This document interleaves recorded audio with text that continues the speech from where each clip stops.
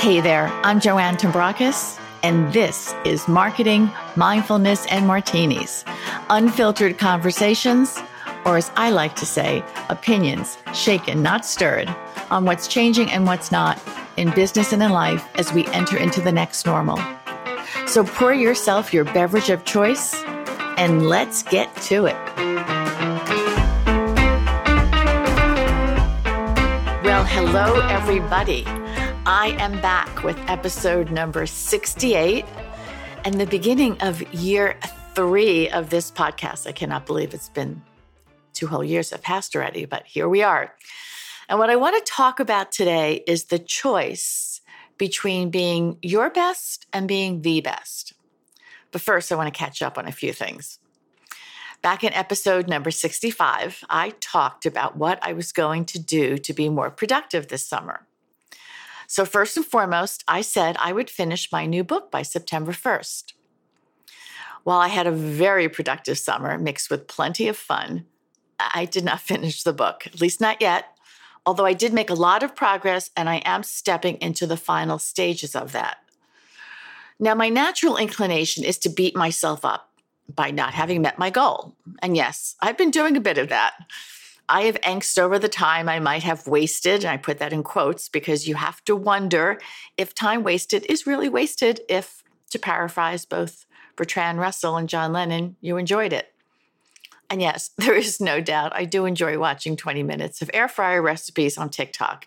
And please do not judge me. But the bigger question is, how does that move me closer to finishing the book?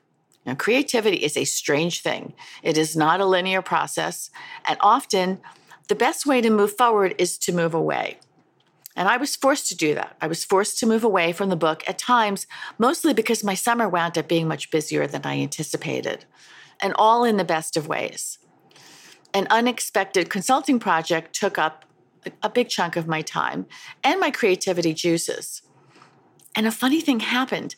As I was in the process of writing my final presentation to my client, which is essentially a pitch because as anyone who does read my book when it is completed will discover, I believe every presentation, big or small, is a pitch. So as I was deep in that, it occurred to me that by standing in the process in real time, my book would ultimately be better than it might have been without that experience. I was not just writing from my past experiences.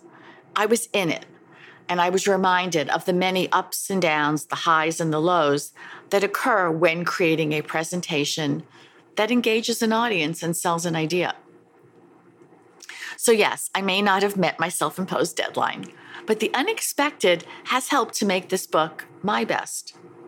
Not necessarily the best, but certainly my best, which is the topic for today, and it's also an adapted version of a chapter of my book. And as many of my topics tend to start, it starts with my mother. When my mother died, inside the white letter-sized envelope that held a copy of her will was a sealed envelope, and it was labeled, "To be opened upon my demise." Now, death was not a word we used when we talked about the inevitable. When you were gone, when you join your friends on the other side, at your funeral. But never did either of us use the word death. I'm not sure how my mother settled on demise, but that is the word she chose. I suppose it sounds less triggering than death. Now, inside this larger envelope, I found 2 smaller ones. One was labeled Joanne, and the other to my brother Peter. Each were written in Mom's familiar script, finished with a little flourish underneath each of our names, as she always did on the outside of an envelope.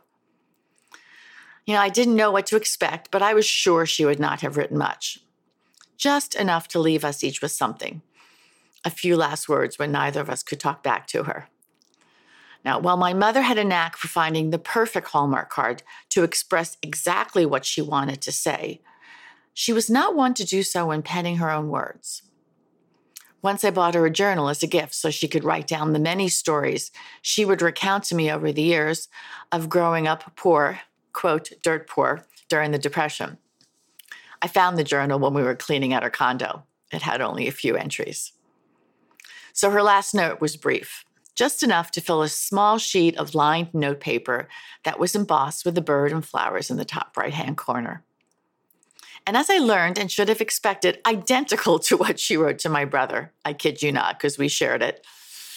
Having been the middle child of 7 in a Greek-American family with only one sister, my mother had always made it a point not to favor one of us over the other, although I am sure there were times when my brother or I would have said that she had favored the other one.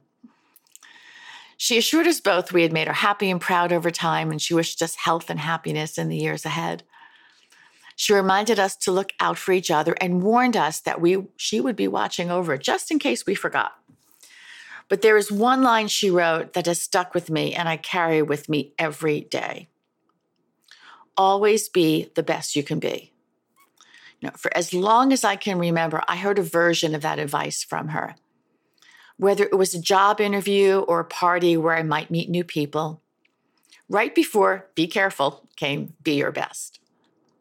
While I'm sure there were times my mother encouraged me to be the best, what I still hear her whisper in my ear every day is be your best. Be your best versus be the best. It's a choice we make. One keeps you in the moment and the other can take you out of it. A desire to be the best can defy the laws of the universe. It can force us to push too hard towards the goal and forget about the process. When we get so fixated on the result, we get in our heads instead of in our bodies and in the moment. And the moment is where we have all our power. Being your best does not preclude doing the work and putting forth the effort. There is commitment to yourself to be your best that involves a lot of preparation and discipline. In fact, being your best is the only way to be the best. But still, not everyone's going to finish in first place. It's a great feeling when we do, but the reality is not everyone is the best at everything every day. Even when we are really, really good at what we do, we can still finish second. This week, I greeted a brand new group of real-world students at NYU who will be competing in groups to solve a real-world problem for our Samsung client. They're actually the reason that I wrote the book. They all come in and they all want to win, and I get it. I want them all to win too. But that is not how the real world works. Only one team wins, quote, the business. Now, my mother understood that, and that is why she made being your best her philosophy, and mine as well. Don't get me wrong, I can get caught up in wanting to be the best in whatever I do until I stop and remember my mother's advice. The purpose of my book is based on what I will do with this new crop of students. I will guide them through the process of creating and presenting a pitch that engages and sells. And if they have done the work, the only thing left to do the day of that presentation, which in this case will be come December, is to give it their all and leave it all on the floor. In much the way tennis great and arguably the GOAT, Serena Williams, did in the last match of her career this year at the US Open.